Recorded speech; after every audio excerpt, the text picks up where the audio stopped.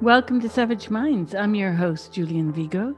Today's guest is Gina Rippon, Emeritus Professor of Cognitive Neuroimaging at the Aston Brain Centre in the UK, using brain imaging techniques to investigate developmental disorders such as autism. She also researches the use of neuroscience to explore social processes such as gender stereotyping. Her work challenges the myth that there is some kind of intrinsic essential difference between male and female brains. She is an outspoken critic of neurotrash, the populist misuse of neuroscience research to misrepresent our understanding of the brain and to prop up outdated stereotypes.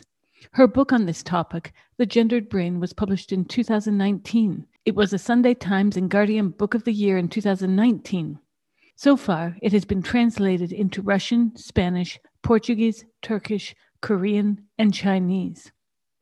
I welcome Gina Rippon to Savage Minds. I'm a huge fan of your work from years, including within the recent and rejuvenated gender debate that seems to be part of structural sexism within our cultures, that somehow women need to be debated every so often. Indeed, yes. Just when they're starting to get above themselves, usually. Yeah. Well, I would begin with your pronouns, but I have a feeling that maybe you don't have any pronouns. Look, I'm of a generation where it wasn't an issue, but I think, yeah, I know what you mean.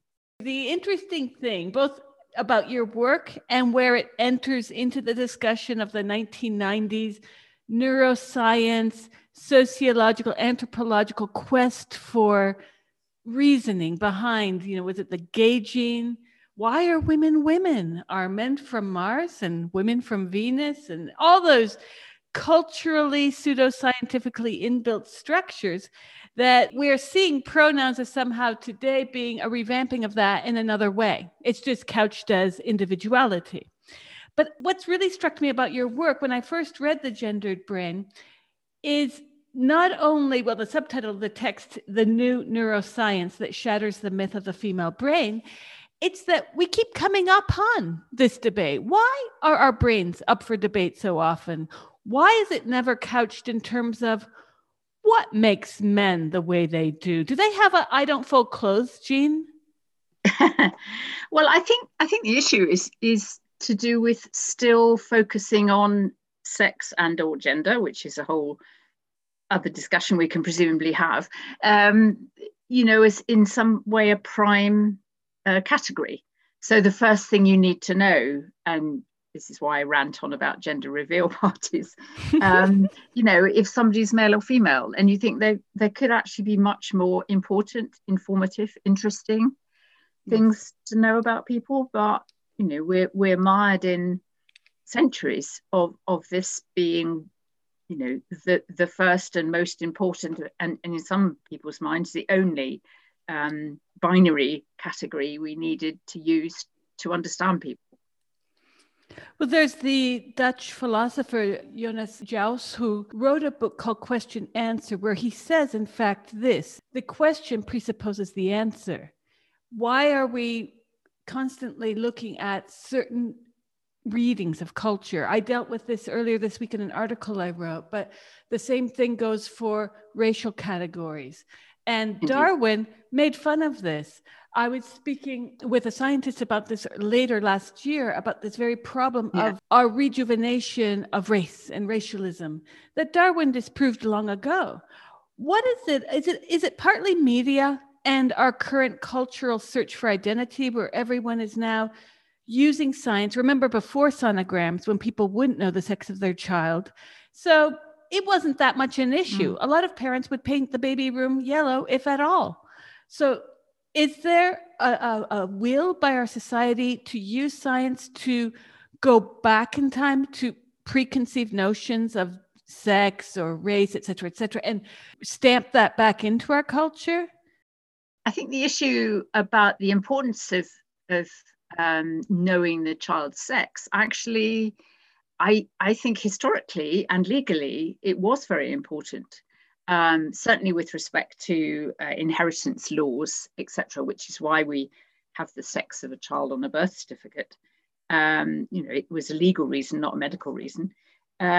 So I think that was really important, because the key issue socially was, who was going to carry on the family business, inherit the family estates, needed some nice, strong people to, farm the land, or whatever it was. So I think there has always been an emphasis on the importance of knowing if somebody was going to be male or female. So I think it's re-manifested itself in the 21st century, as I've said, in terms of things like gender reveal parties.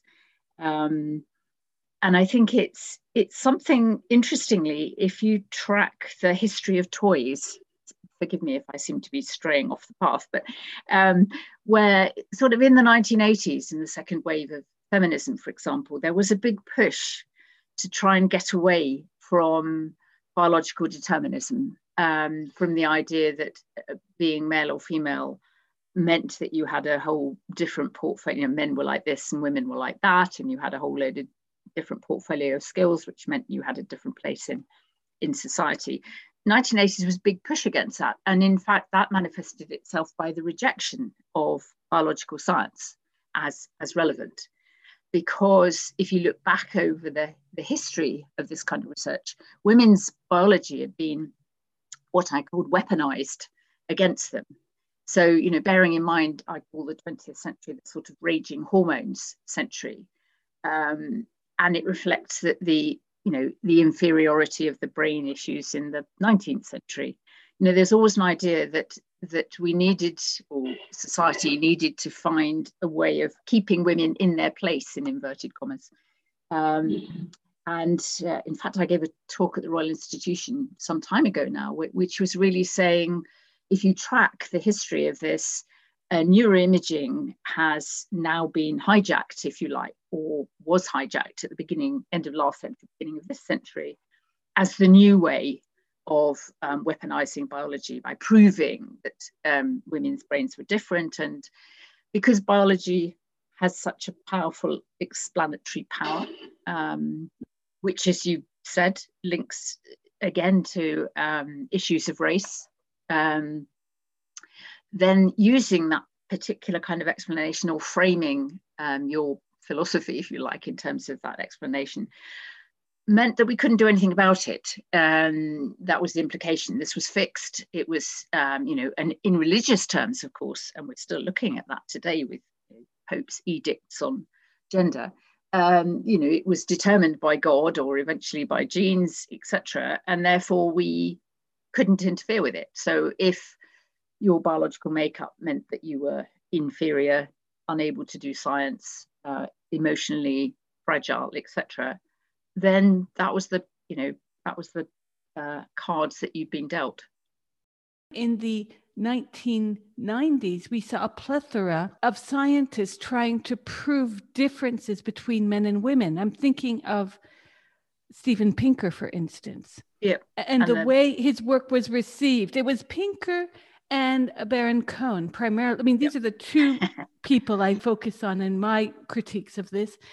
And then you had, you had from different walks of life, of course, Cordelia Fine, and then Spelke, who addressed this. And she was in an infamous debate with Pinker not so many years ago over this issue.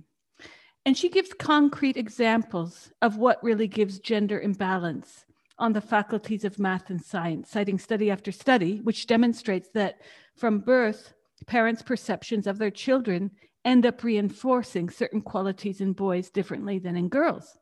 Just after birth, she says, parents of boys describe these children as stronger, hardier, and bigger. And the parents of girls, despite the fact that there were no difference in weight, strength, or coordination in these newborns, do the opposite.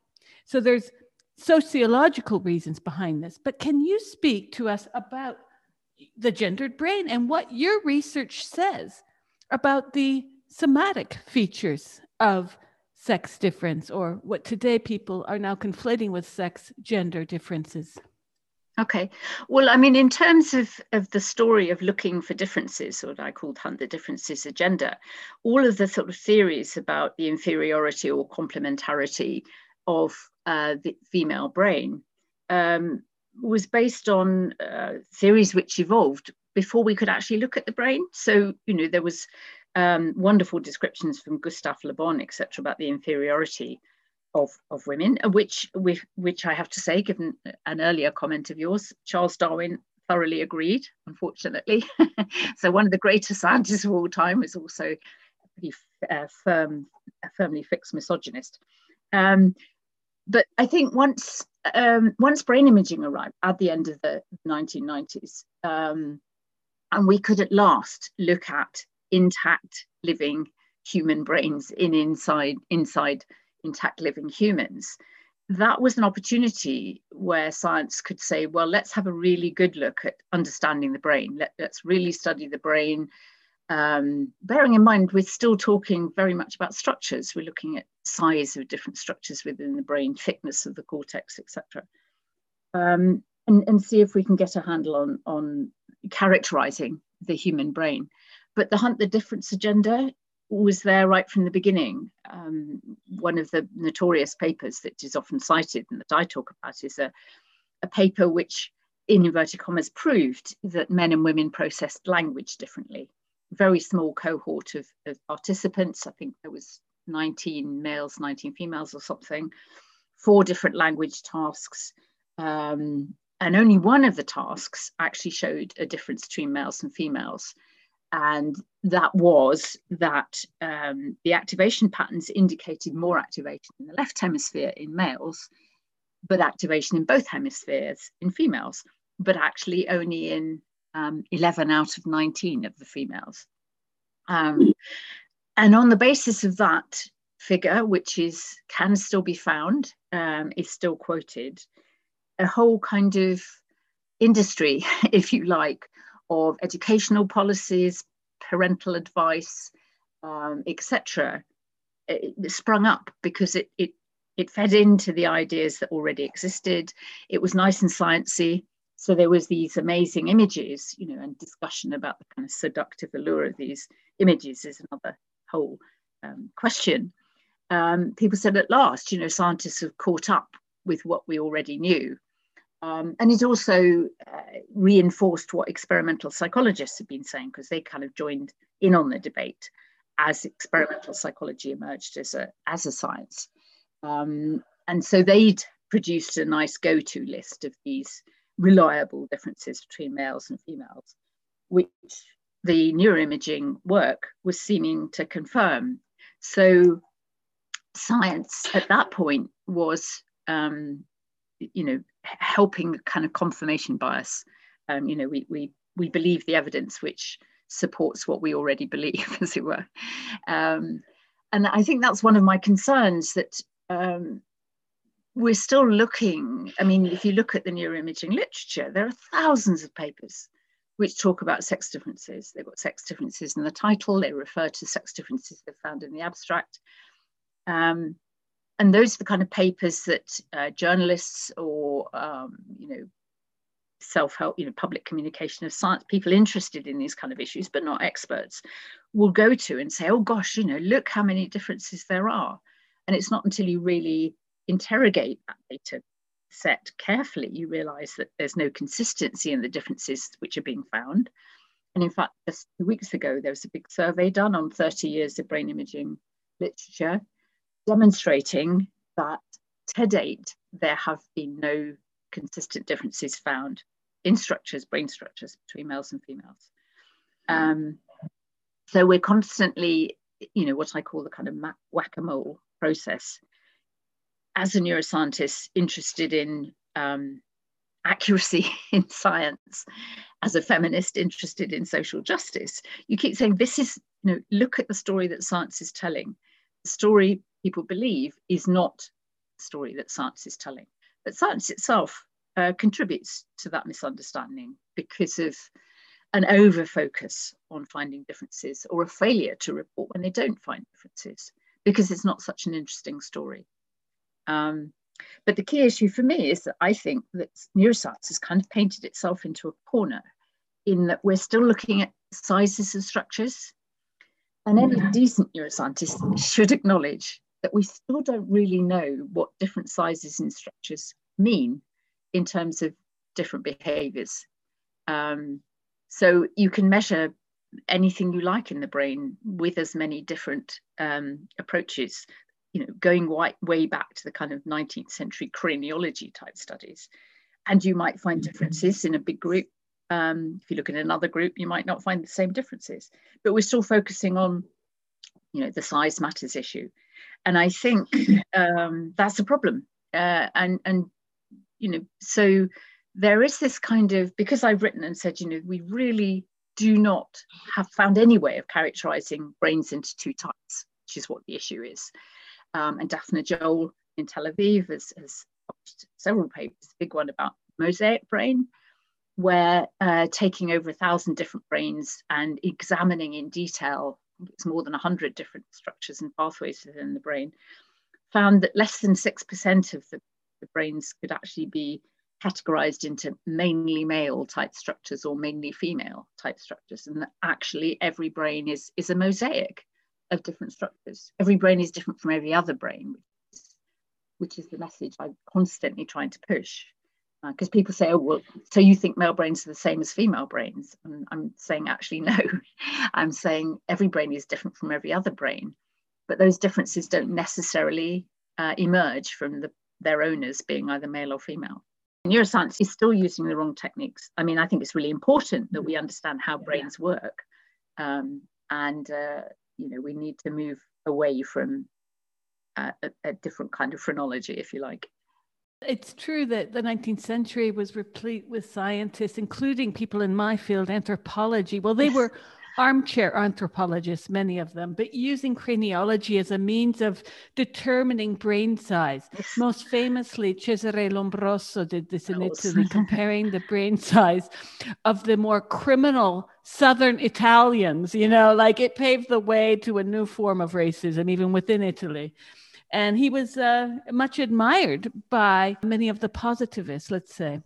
I'm curious, from your study and from the debates that we've seen ongoing between people like Pinker or Spelke, that even though the science is clear that brains are different from each other, and I'd say the science even indicates, as you just stated, that we need to veer away from this obsession with size or this obsession on sex, that we need to start looking at other areas, that in a way, culturally, sociologically, we're putting the brakes on our own betterment of science, in the sense of, have scientists had a round table saying, we need to just stop it, let's stop looking for the gay gene, let's stop looking for we don't really have a study saying, why do some people wear yellow socks? Because it's that absurd. On the one hand, is it important? And on the other, if we have enough data to show that this isn't a determining factor of the human species amongst themselves, then let's change that chapter. Let's move on. Why do you think structurally, funding goes around this? We've seen it. I know when I was finishing my PhD and I had to apply for grants to write my dissertation, I knew one thing, Gina. I knew that if I put the word gender in my application, I'd get money. I did, and I got money. Now, that's very cynical of me to state, but it was true. And I can't tell you how many of my colleagues were recommended in order to get funding if you mention gender, and which is wild because, I did actually work on the issue of gender. It wasn't that I added it. I did a critique of Judith Butler. And, something that merited doing at the time. Little did I know her work would explode into something else. I do wonder why, if we know that we've got this tautology, scientifically speaking, where we can't seem to get out of this hamster wheel, and we have it in the social sciences, we have it in the humanities, and we know that funding's given, again, gender identity in Victorian literature, you will get funded for that. Given that scientists' work is in looking at data, and they can probably see their own data on even the focus on gender and sex differences, why does this keep returning? Yes, absolutely. Great question. I think there's a range of things. First of all, there is a big pushback within the scientific community against people like myself and Cordelia Fine, cheery terms like sex difference deniers and feminazis, etc. And the pushback is couched in terms of the importance of understanding sex differences in the brain. And what is cited is differences in brain-based physical diseases like Parkinson's disease and Alzheimer's, clear sex differences in the epidemiology of mental health problems like depression and anxiety in females, and suicide, depression and suicide in young males, etc. So there is, as I say, within the scientific community, there's a pushback because there is an impression apparently conveyed by myself and Cordelia and people that we're saying you shouldn't do sex differences research, or this isn't an important question, which is absolutely the opposite of what we're saying. What we're saying is that it's such an important question, you need to get it right. And we're not currently getting it right. So there is that tension within science itself. Now, you're absolutely right. You know, it would be fantastic if there could be a round table. I mean, I have had debates with Simon Baron-Cohen, who interestingly is shifting his stance somewhat on, in inverted commas, essential differences, because he is the person who, you know, coined the term, you know, the female brain is hardwired for empathy, the male brain is hardwired for understanding systems. But then later on said, of course, you don't have to be a man to have a male brain or a woman to have a female brain. At which point you go, you know, that feels like a big eureka moment. If that's really what you think, why are you calling it male brain or female brain? Knowing how it feeds into this kind of public consciousness, this need that you expressed very eloquently for some reason to prove that men and women, not just anatomically, are different, but different in terms of what they should expect out of, what they can bring to life and what they should expect out of life. And that appears to be a really important certainty that people want to hang on to. And I think that's to do with a lot of, well, it's the whole history of society, if you like. I find it sad that it plays out within science, and you think there's a sort of deliberate tone deafness about in some of the scientific community. There is a fairly reputable neuroscientist who, whenever I've given talks, and you may well, in fact, get an email from him, when I've given talks or been, given airtime about the gendered brain, he will contact the journalist concerned and say they shouldn't be giving people like me airtime, and will attach, half a dozen copies of his own papers. So even a little local journalist in a newspaper reporting a science festival event has been treated in this way. So it's clearly important to him. But I think in general, when you see how the media deals with sex difference, reporting of sex differences, it's always at last the truth, or proof at last. So there seems to be a really fundamental need to hang on to this certainty and to kind of cherry pick science that supports it and to undermine the science that doesn't. Well, I've noticed that Science magazine will run pieces that to the outsider look like, oh, well, it's in Science. It was published that brains are gendered. And a lot of outside readers don't understand that this is an editorial. And very recently they've done this as well, which I find a bit annoying because I think editorials are fine if they, again, are based on facts. There's a lot of cherry picking around this issue more than any other subject I've seen. Yep. And it's not surprising to me because it also is part of the tautology as to why it rears its ugly head every so often. We have to always somehow justify why we can think, read, and walk, I guess. And it comes down to that to me in a sense, because I'm not surprised that I may or may not get an email from this individual, because I get emails around issues that touch women's lives quite frequently. People are very comfortable in these old world stereotypes. I think there's a lot to say for a psychoanalytic study on this on a mass level in the future. I'd love to see it. Could it be that you point this out too, and so do other scientists, that there's sexism within science, okay? And maybe part of it is so unconscious that there is a desire to go back to the older ways of doing things. They're more comfortable. There's a quote from an American journalist that says, people love change as long as they don't have to do anything to make it happen. I'm thinking, yes, that maybe that even within the scientific community and certainly within the social science community, there's been a lot of pushback against any kind of theories that might shake up things. I'm thinking of James Clifford within anthropology, or Vincent Crepenzano, when their work suggested that the anthropologist is never objective. There's always subjectivity. And somehow that shocked anthropologists of the 70s and 80s, but it's not that shocking. We know that by being present in a conversation, our 2 cents are going to have some kind of subjectivity to it.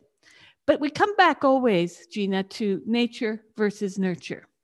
I know that your work and others as well have, including Daphne Jules, has spoken to the idea of brain plasticity. And of course, many of our listeners might know of the infamous London taxi driver study, which looked at structural MRIs and saw that in control subjects who did not drive taxis, as opposed to the licensed London taxi drivers that have to memorize for their test. Oh my gosh, I should know this. When I was living in London, I would obsessively talk to them about this. I think they have to remember 50,000 streets, if I'm not mistaken. I hope I'm not lying. It's the 20,000 routes within 6 miles of Charing Cross, actually. That's it. Oh, you're good. Okay, great. 20,000 routes. See, I did lie. Yeah. And so they looked at these structural MRIs, saw a more anterior hippocampal region that was larger in the control subjects than in the taxi drivers. So they read this as hippocampal volume correlated with the amount of time spent as a driver, positively in the posterior and negatively in the anterior hippocampus. So this would suggest brain plasticity, according to many. Can you talk about the nature versus nurture issue and how this affects not just London cab drivers, but how this might affect the whole idea of, quote unquote, being a woman? Yes, absolutely. I mean, I'm glad you raised the nature versus nurture issue, because in fact, one of the key messages in my book I was hoping to get across, that we need to get away from the idea of it being either nature or nurture. And actually the two are so entangled, which, although I didn't come up with the title, is why the book is called Gendered Brain. And that brings us into the whole issue of what we mean when we say sex and what we mean when we say gender, which is probably something that we should discuss. But I think, do you know the work of Anne Fausto Sterling? Yes, I do. Of course, right, okay. Well, I mean, she's, my hero. Yes, so I mean, she takes a systems biology approach, and says, biology is, infinitely flexible, responsive to outside influences, and the changes that are then wrought in biology will in themselves then loop back into how whatever that biology is interacts with the outside world. So that's really what the story is, that we need to get away from that aspect of understanding the brain, because again it comes back to this idea that people like to think that a brain developed along fixed pathways, which is, again, with all of these debates, there's an element of truth. It's not that one side is absolutely wrong or one side is absolutely right. So the brain, obviously there is a genotype which determines how the brain develops, and the brain develops along the same pathways in typically developing children all over the world, and the same skills emerge in the same order in normal circumstances, etc. So there is a kind of biological script playing out, but if that's all it was, there was an end point to this biological script when your brain stopped growing. The relevant pathways, structures were fixed, and that was the brain that was going to give you the skills, or lack of them, which carry you through the rest of your life. The importance of neuroplasticity is that this is not just characteristic of the developing brain, up to say the first 6, 7, 8, 9 years of life, but is actually something which we find throughout life, which is why the taxi driver studies are important. And interestingly, with the taxi driver studies, they also followed up the taxi drivers when they retired, and they showed that difference disappeared. So that's a really nice index, if you like, of how our brain is constantly reacting, changed by our own circumstances. And of course, that's really important to understand, because all of the issues, and that the TED Talk I mentioned was really about that, to say what's new in 21st century neuroscience, and which we should be incorporating into debates about male and female brains, is that our brains constantly interact with the outside world. They're gathering rules of social engagement as well as sensory understanding from the outside world. They're plastic, and they will change according to the experiences they have, or they won't change according to the experiences they don't have, which of course is another issue. And also they're permeable. The attitudes in which the problems that brains, the context in which the problems that brains are solving are presented will change how the brains solve that problem. And I think that's really important, again, because it brings us right into the world of stereotypes. So if a girl is told, you have problems with these, people like you, in inverted commas, have problems with these kind of tasks that I'm just interested to see what your brain will do, then you will get a different pattern of activity than if you're told the same task is actually a task that people like you are good at. So all of those issues are really an indication of how entangled our biology is with what's going on in the outside world, which has hitherto really been ignored in trying to understand where brain differences come from, irrespective of whether we're talking about sex differences. I mean, my main area of research is into autism. And so it's key to understanding how brains get to be different. And therefore, that's an important understanding. But I think that's, that's something, that's what the book is about. There is a new way of looking at this debate. It's important that we understand it, most particularly because it makes us look at our world and say, are we limiting the potential of ourselves by sticking to this pretty prescriptive way of rearing individuals, if you like? So there's a great paper by Cordelia Fine and John Dupre and Daphne Joel, which is talking about, rethinking the kind of evolutionary arguments and saying maybe what we're looking at is, and it's what I referred to at the end of the book when I talk about the straitjacketing the brain. Our brains are infinitely flexible, but our culture is terribly prescribed. So maybe, if we unprescribed our culture, we could really unleash fantastic potential. Well, that's something that comes to mind when I look at the gender wars current the last 10 years, that we see a push, especially among adolescents, to have an identity. And of course, adolescents mirror each other and it becomes explosive in its contagion-like effect, when in fact, prior to this nomenclature of gender identity, you, I, everyone, we've all had to push back on gender stereotypes. I'm evaluating this from an anthropological perspective, but I look culturally at what's happening. I'm thinking, okay, failing economy since the late 90s, youth going to university, learning a lot of theories that they can't use in the real world because there are no jobs. So they're sort of bootstrapping a bit of empowerment together. That coupled with neoliberalism, market capitalism, what have you. And here we are with a load of people having or claiming to have a gender identity and claiming that there is a gendered brain. It's a bit different than what you look at in your book, in the sense of there are people making the claim that they really do have a lady brain, as the feminists would say. Now, can you speak about this? Because I'll tell you something. I got involved in this quite by accident 9 years ago. In fact, I was pregnant. What really shocked me about the gender debates, even to this day, is this. I can see the sexism within the debate. It's like, wait a sec. All my life, I've had to fight back against, you shouldn't do that. Girls don't do that.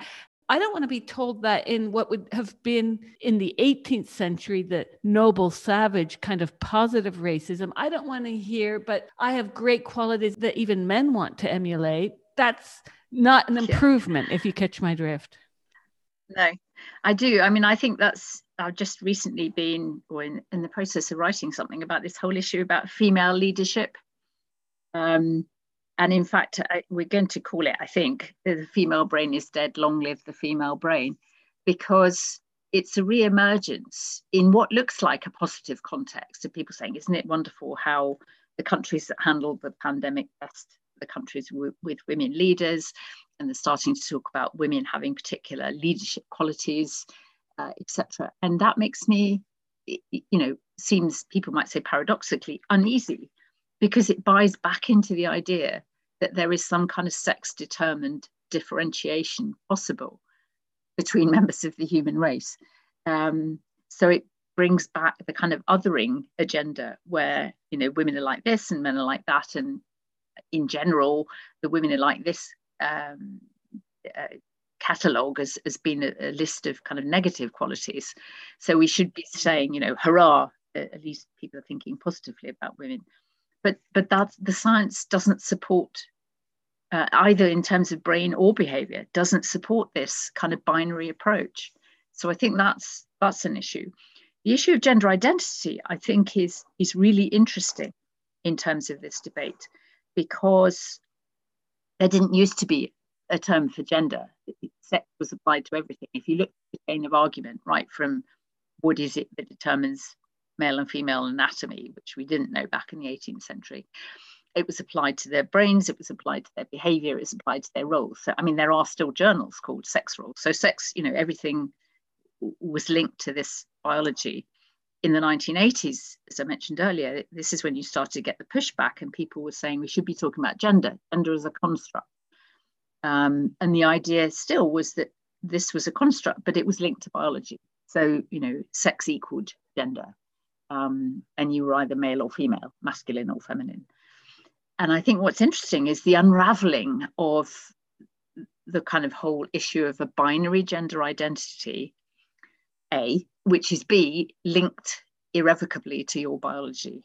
And I think that is an important debate, which could have both positive and negative consequences for the kind of issues that I'm pushing for.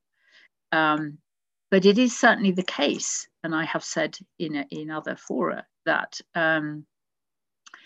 one of the characterizations of transgender individuals, particularly those who wish to medically transition, is their belief that they have a female brain in a male body. And I have actually been approached by people wishing to transition, saying, could I image their brain to prove this so they could justify this decision? Which is, the point at which I say, but there's no such thing as a female brain. There isn't a template where I can say, take a brain image of you and say, yes, look, this person has a female brain, because there is no such thing as a female brain, which is unpopular, as you can imagine. But I also think it's very retrograde, because, why are we shackling ourselves, if you like, to not an accident of biology, but a fact of biology, which determines our particular role in the reproductive process, but which doesn't need to determine anything else with respect to who we feel we are, what we want to do, who we want to associate ourselves with, etc. So I find that a real conundrum. But I think the idea of lots and lots of different gender identities is an interesting way of seeing if we can loosen the grip of the idea of sex equals gender. You're listening to Savage Minds, and we hope you're enjoying the show. Please consider subscribing. We don't accept any money from corporate or commercial sponsors, and we depend upon listeners and readers just like you. Now, back to our show. I'm not really being a devil's advocate here, but I'll just say that what if this is just personality? In the same way that I remember in the 90s, when there was a push for acceptance of gay people and lesbian people in the US, where I was living in New York, the narrative went something like this: we can't help it. We're born this way. So you had the debate of born this way versus, it was a nature versus nurture thing as well. And I think that what many feminists, and I have referred to as well, because it's quite a powerful organization at this point, the Transgender Lobby, has hooked their wagon onto this trolley in a way of getting public support for their quote unquote identity. The problem I have is this. We know that there are real men and women. We know that prior to the 1990s, gender tended to mean masculine, feminine, not men, women, because at the time people could still say, what's your sex? And people weren't being prudish about the word, thinking sexual intercourse, for instance. Now it seems that gender has been used to get around any kind of prudery, at the same time as, and this might have been its originating role in the US, where people won't want to say that word in certain circles in front of children, etc. Then you have the idea that, well, gender used to mean masculine and feminine. So am I less of a woman when I am hammering a nail into the wall? I mean, this is ridiculous to me. So the very stereotypes that the transgender communities thinks that they are fighting, they end up going retrograde and emulating the very things that we have all had to fight against as women. Yes, I mean, I think that's I think that's a great way of characterizing it, and I think the issue with respect to gender, and again, you know, if I mean, it sounds like you would know more about the kind of linguistic aspect of this than me. That gender is now used in the same way that sex was. I mean, there was an interesting, it was 2 years ago now, there was the oddly enough, the English A-level examination system, you know, they set the question centrally, etc. And there was an outcry because one of the biology exams asked children to answer the question, how do chromosomes determine gender? And people said, you know, there was people saying chromosomes don't determine gender, they determine sex. But the question was allowed to stand because they said, well, children wouldn't understand what you meant if you said sex, that, you know, because the term gender has become, well, not interchangeable, it's replaced that term. And I think it could be to do with what you mentioned about not using the word sex because it had different connotations. But I think now sometimes people use the term as a kind of, I'll say disguise. I mean, I'm not sure it's the right word, but to imply that they acknowledge that individuals are more than just their genes and genitals, if you like, that they also have different experiences, different roles in society, even though they don't actually take those into account. So they use the term gender, and I'm seeing that in science. And one of the things I've commented on is that increasingly you're getting people talking about gender differences in the brain. And of course, you know, we talk about gender pay gaps or gender reveal parties, which of course aren't gender reveal parties, they're sex reveal parties, but that has a different kind of connotation. And I think that's the term gender is used as an umbrella category, but it isn't always, people don't always use it in the correct way to say this person has had different educational experiences, has a different occupation, whatever. They're just using it as a, you know, okay, this is a 21st century woke, in inverted commas, way of talking about differences between males and females, but I am still talking about differences between males and females. So I think that the kind of terminology in the debate interestingly characterizes the sort of different philosophies, if you like. And it again, the whole issue of gender identity and the use of the term gender, I think, is relevant to that. We are also seeing, though, that people, aside from claiming that their brain is different, they make arguments about being exposed to testosterone in the womb, etc., none of which is proven. I think medically, ethically speaking, it would be impossible to prove some of their theories. what shocks me about the whole debate, and I go through phases of just not being able to hear about it, honestly, because I get and it's not just because I'm a woman, you know, a lot of feminists have said, you know, I first became piqued over this issue, and it generally had to do with feminist interpretations of the hokum being espoused. I think for me, it came down to a basic, wait a second, if I were to submit a paper saying the world was flat, and these are my reasons, and I give nonsensical references in a peer-reviewed publication, I think my paper would be rejected. Yet we have many publications giving rise to specialist publications based on an identity that has no basis in science. I think that there's been a lot of buttressing of narratives that have more to do with personality than actual science. And science is being used as a cudgel to shut up any opposition. Hence, the editorials that will come out in peer-reviewed, reputed science publications.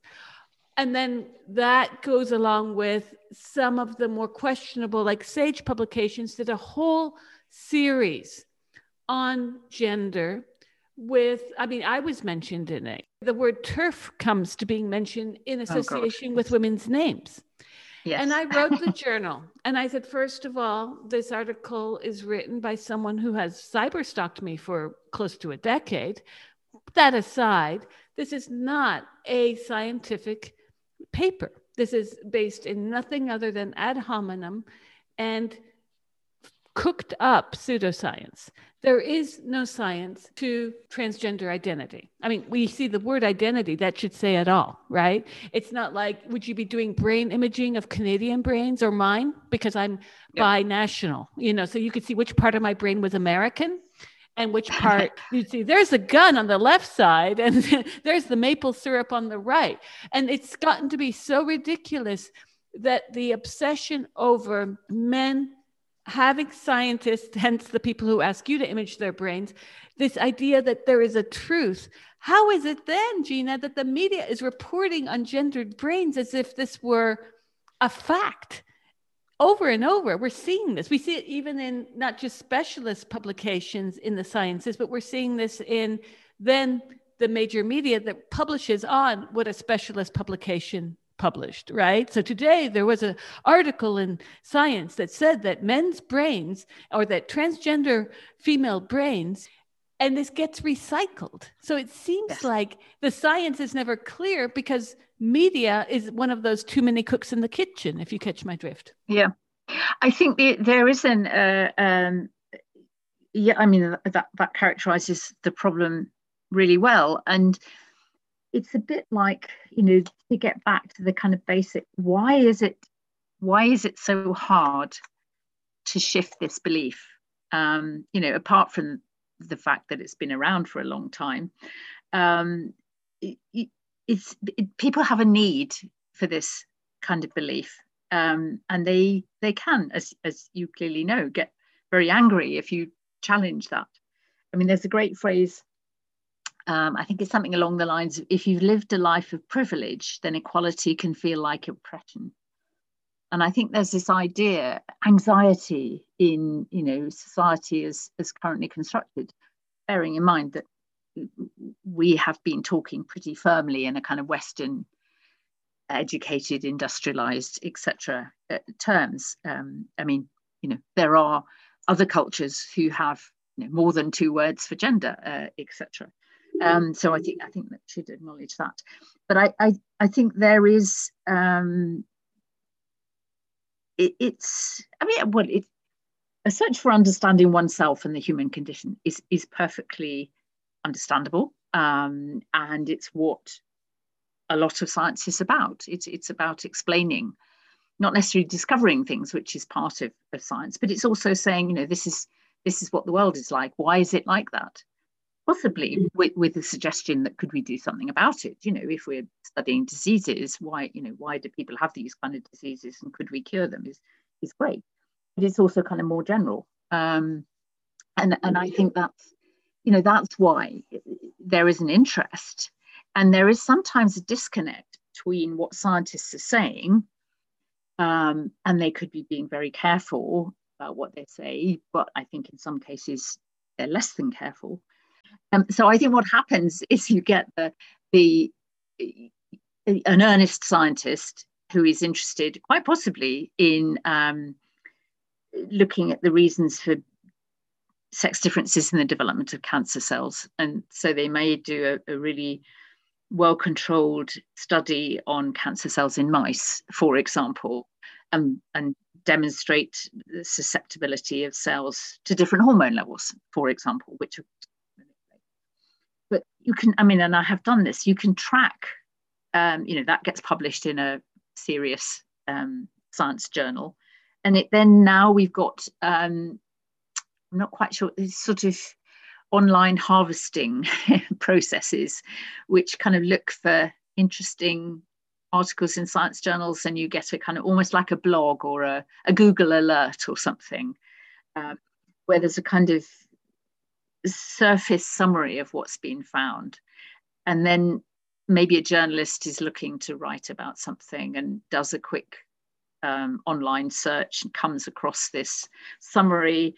And, each time it gets communicated, it loses a bit, or it gets a bit simplified, even to the extent where you lose the fact that the research was done on mice. And so eventually it emerges as, science has proved that estrogen causes cancer, etc., kind of thing. And I think that's a big issue. But because it's an area that everybody's interested in, because, as I say, if you have a flatteringly large audience, I'll say, I know you're only here because you've all got brains and you've all got a gender of some kind, and that's why it's interesting. And I think that's why this particular area of debate and science communication is as popular as it is, because it concerns the whole world, not somebody who's interested in particle physics or string theory or something.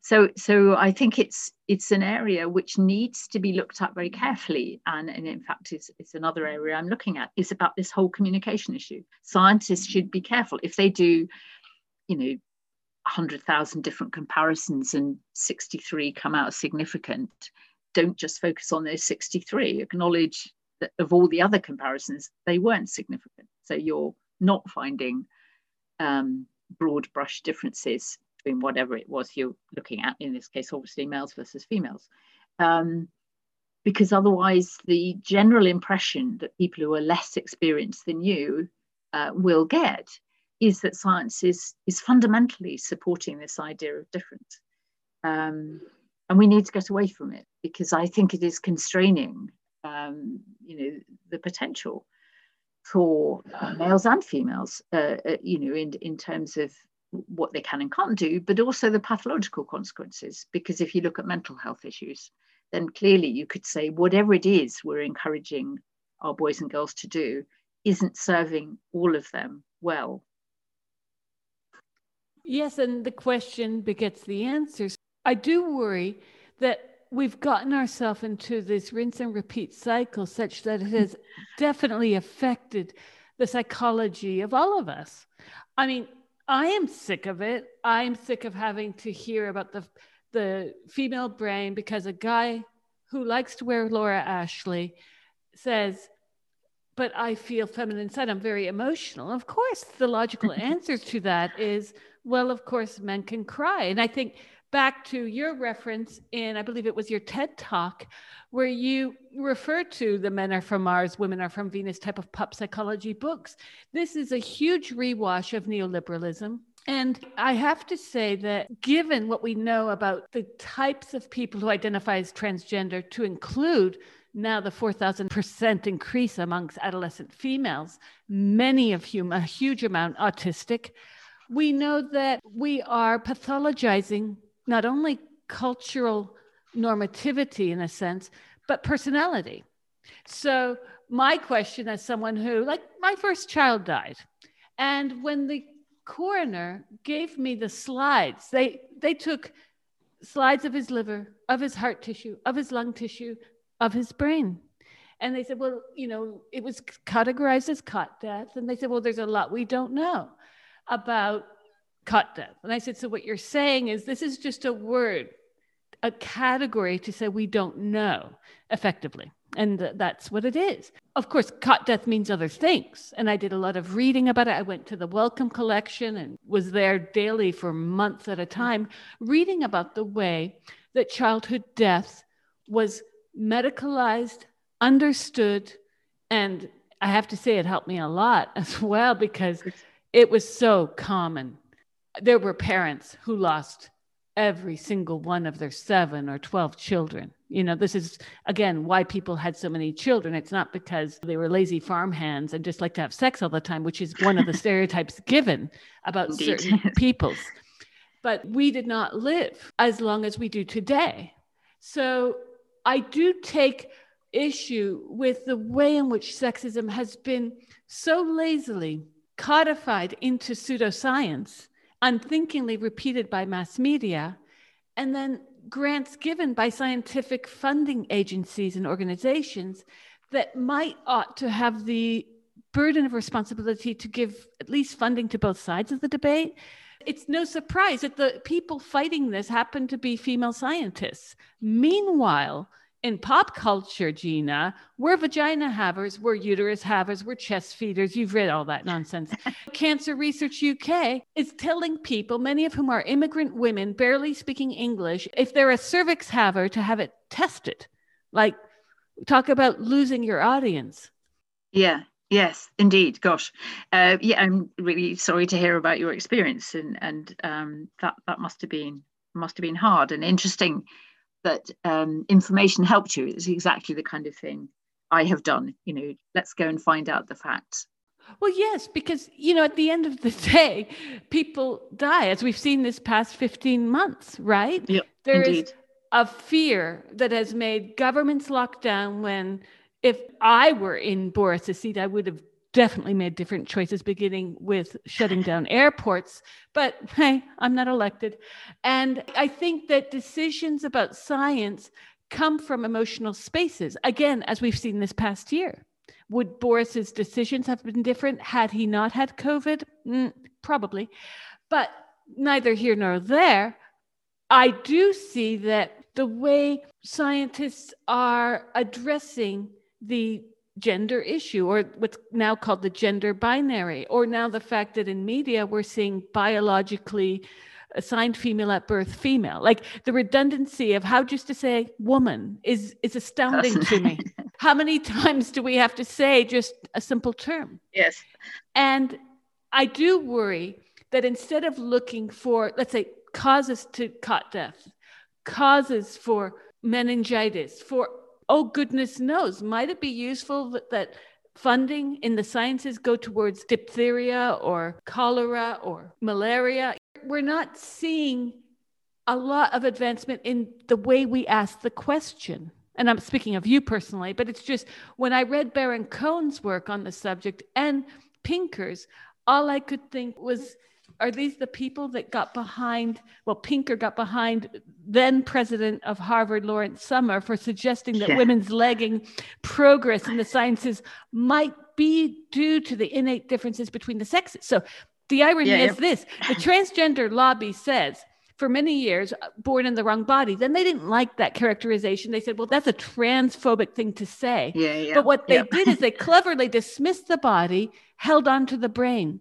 because that's the one thing that only very few people can look at, such as yourself. I don't have an MRI in my home.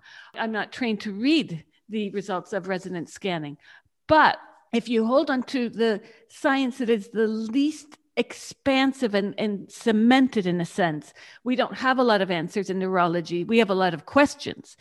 We do have answers, but not as many as in other fields of science. So it seems to be the great escape card. I'm not born in the wrong body, but I do have a female brain. Yet the Guardian and Independent, for instance, tell me that there's a female brain. The New York Times tells me there's a female brain. So when I'm making biscuits, am I making biscuits from the female brain side? You see, like, it's so absurd to me. So I get very frustrated because I was in the US Army. I had a great experience the summer of 1985. I went to Fort Benning, Georgia to jump out of airplanes. And I was surrounded by hundreds of men. In my stick, it's the airborne school term for squad, there was another woman, a nurse from Michigan, Karen Majeski. And we were put into the front lean and rest position for push-ups one day, as we did every day. And the sergeant was yelling out commands, 1, 2, 3, you're not signing off, and all those cadences they give. Then he came up to us with his megaphone and yelled, "You should have stayed home and baked them cookies." So we started laughing at this point, and then he made us do more push-ups. We had to do like another 50 to 100. The funny thing about this experience is that, as sadistic as it sounds, it was quite, in retrospect, funny. And he was actually, at the end of the 3 weeks of training, quite a nice person. His job was to do that, not necessarily the sexism. But the funny thing is that there I was in a place that I had to pass the US Army male category for PT, physical training tests, with another woman. And we were both, she was like 5'5", I'm 5'7". And we were having to come up against all these stereotypes, but excel despite our bodily functions at something that was very much about the physical capacity to excel and not break your legs when you jump out of an airplane the third week. I'm just so shocked that in 2021, we're seeing, instead of women falling under horses for the right to vote, we're seeing women being dehumanized by agencies, by the capture within medical institutions to say pregnant person, all because a lobby wants to put the brain as female and say, we have a female brain. So how can this finally be put to rest? Lombroso wasn't very successful when it came to criminalizing the minds of Southern Italians. Yeah, I mean, I think, again, we could come back to something I mentioned earlier, whereas neuroscience, if they have a wish to solve this problem, which may be another issue, needs to think about characterizing brains differently. I think focusing on MRIs is not helpful. I would, and maybe I would say this, wouldn't I? Because my research is much more to do with the kind of millisecond changes associated with different processes. I think we've got a much better way of characterizing the brain. And we can harness, for example, machine learning, looking for patterns, start to actually, science seems to be the answer, which for me would make perfect sense. And say, right, almost like thinking about brains in terms of fingerprints or genotypes or whatever. And say, once we can say everybody has a different brain, and we need to understand this for all sorts of reasons, for personalized medicine, for a whole range of different reasons, and stop thinking, just thinking in terms of two categories, which historically, if you really look at it, it has not proved useful. But again, you're coming against people, religious beliefs, still firmly established. You don't have to look very far from mainstream neuroscience to find educational. I came across something recently. It was about teacher training, talking about boys and girls' brains being different, and boys learning this way and girls learning that way, referring to right-brained ways of thinking. And you just think, why, neuroscience, mainstream neuroscience has dismissed that for 30, 40 years. And yet that is still being used to train the people who are dealing, who are responsible for the brains.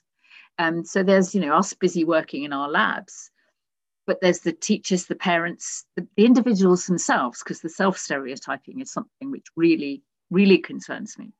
And, who are still getting this age-old incorrect messages, which is proving really difficult to shift. And I think it's Daphne Joel who's used the example about how we used to think about left and right-handedness. Left-handedness was pathologized, to the extent where, I have a twin brother who is left-handed, profoundly left-handed. And yet when we were in school, in primary school together, he was hit over the left hand if he used it for writing. So, within my lifetime, which is probably longer than some, but, there was still a belief in the pathology of being left-handed. We don't find that now.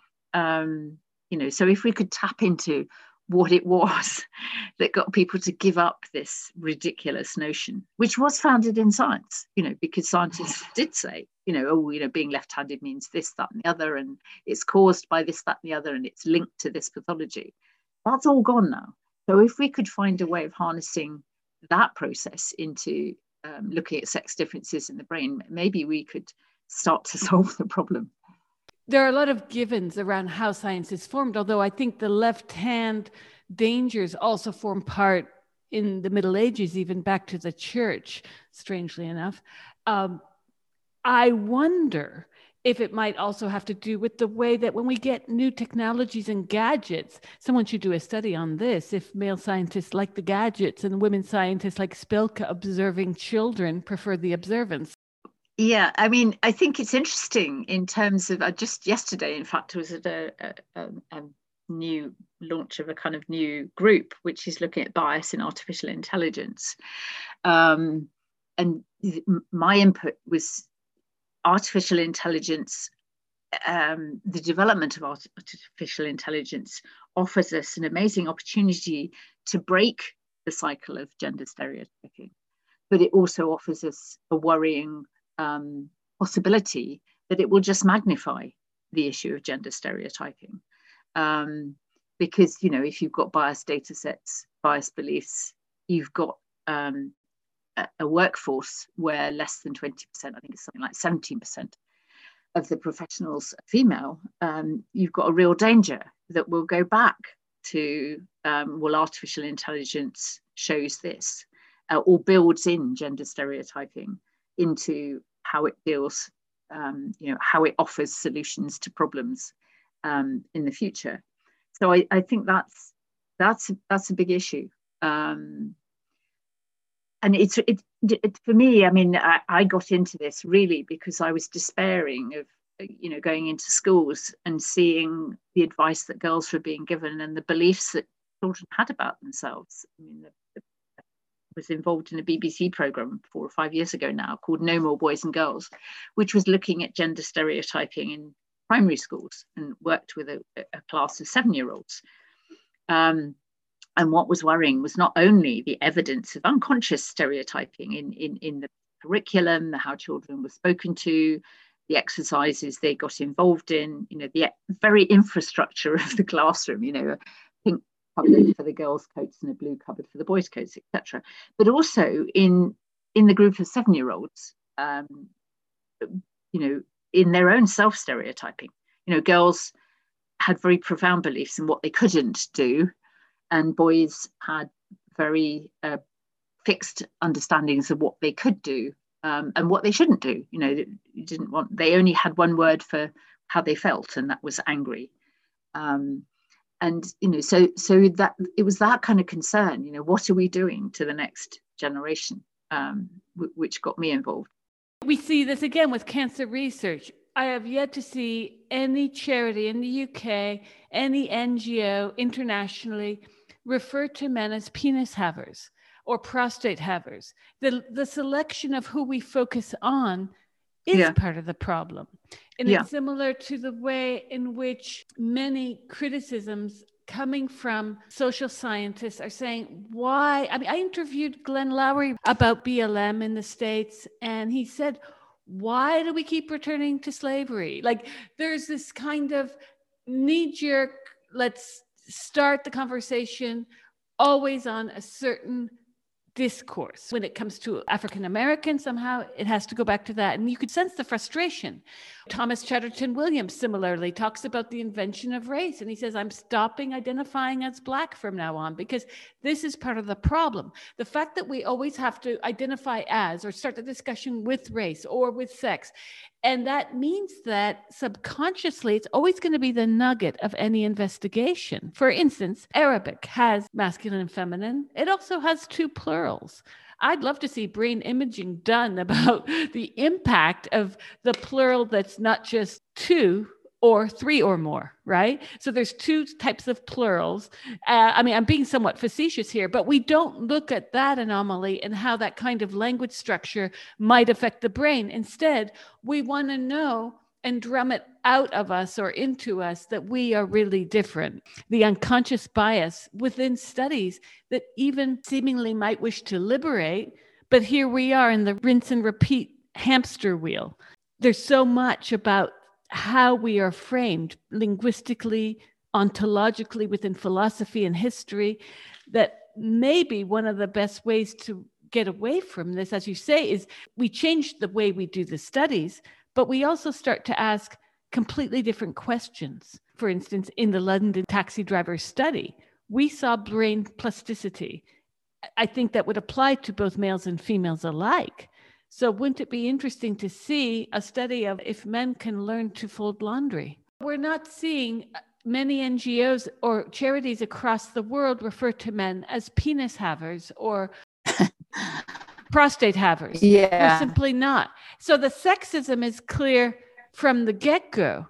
Yeah. Yet that is accepted even by very well-reputed scientific publications. Yes, I mean, I think that seems to be the issue, and in so much research or so many policy discussions, it's the only question asked. I mean, even in well-meaning diversity and inclusion, which almost by definition says that we need to categorize people. And if we haven't got enough of one particular category, we need more of them. And so that's how we get into this double bind, I think, is what I'm talking about. It's an important category. There are physical differences. I mean, people like Caroline Criado Perez drawing attention to the fact, bizarrely, that lots of science, lots of design, design of the environment ignores females completely and adopts males as the default. And the same in science research. US science research now mandates that you have to take sex differences into account in developing drugs or whatever it is you're doing, because for so long they've been ignored. So there's one part of the world which is being taken to task for ignoring women, and another part of the world which is being taken to task for spending too much time focusing on the differences, but also has a value. It's a value judgment as well. So not only are men different from women, but women are different in inferior, less useful ways. So I think that's why it's so hard, because it is such a conundrum. Sex differences are important, but not across the board. And I think that's where the issue needs to be resolved. In your field, are there people working on other issues around neurology and how the brain has reacted to lockdown, for instance? Because one thing I've noticed, Gina, and it's horrible for me because I mentioned my son's death, and what happened in the follow-up to that for me personally was I had amnesia. So I'm very sensitive about memory loss. And that's something that I experienced under lockdown. Not a memory loss in the same sense. I lost track of time regarding memory. Like, Did I do something 2 days ago, or did I do it last year? Yeah, I think it was certainly, I mean, and it has, I have to say, that actually in cognitive neuroscience, in a way, I characterize it myself. I don't absolutely do research into sex differences because I don't think, there are any interesting sex differences in the fields that I'm interested in. Although, that having been said, I think the area of autism is an interesting case study of the debate, but perhaps that's a separate issue. But I think, yes, I mean, there are people researching that, and there are people who don't research sex differences precisely because they think they haven't got anything interesting to tell us. But, that message isn't the one that's publicly received or, which is funded, etc. So I think that's a big dilemma. People talk to me about neutral parenting or, the way forward. And my answer is, I think so that we aim for not gender neutral important. But I think with respect to the wider issues about how we resolve this conundrum, it's to move away from gender as an interesting or an informative category altogether. So people talk about gender neutral parenting, and I say I think the best thing is for it to be gender irrelevant, so that it doesn't matter whether somebody's male or female. There are other ways of finding more interesting things about people, and neuroscience could contribute to that. A lot of women, and feminists and not feminists, are saying we're human, like treat us like human. This is it. If we can start to look at the human brain across other parameters, it might evoke more interesting findings, and it might also allow for people to see that we are not just a sex. I think that that's it, that the more we focus on sex, the more there's this kind of self-fulfilling prophecy that seems to explode. Because as much as the human race, if we can say so, has made progress, advancements in potable water, in vaccines, in health and sanitation, you name it, that nut we never crack is, are women human? I struggle with this a lot. That's why I don't cover the gender debate as much as many people would like me to, because I find it frustrating. I think, wait, like our first guest on the show was Noam Chomsky, and I asked him about this debate. Of course. And I'm paraphrasing her. He finds this to be, in a way, a derail to the more important questions of the day, which I cannot help but agree with him. But on the other hand, we are 51% of the population. So it's not like a fringe issue either. So I think, how can we use that went science? down well. Well, he did, actually, because he didn't deny that there's a problem. But I think that there is a problem when we have a huge push by the left. This is the shocking thing for me, because I'm on the political left most definitively. We have a left that is very happy to embrace regressive sexist norms, where I talk to men on the right. In fact, I've had to publish on the right because the left won't touch this with a barge pole on this issue. And I find that men on the right recognize this as hokum. So it's a very interesting political divide as well. On the other hand, before I had children, I was one of those people who was like, there are no differences in sex. Then I had kids, one each. And yes, there are. Yep. And as much as I hate to say it, pains me to say it, but does my saying it mean that sexism doesn't exist? Of course not. Yeah, I think the issue is, and again, one of the reasons I focused a lot on the early years in the book was that people say these must be real differences because they emerge very early, they're true across the world, they've been true down the centuries, so you're wrong if you think they don't exist. And I'm saying, yes, they do exist, but where do they come from? Babies are tuned to be, they arrive in this world with very finely tuned social radar. They arrive into a hugely gendered world, so of course they grow up differently. But that's not because, there's some kind of genetic message in there.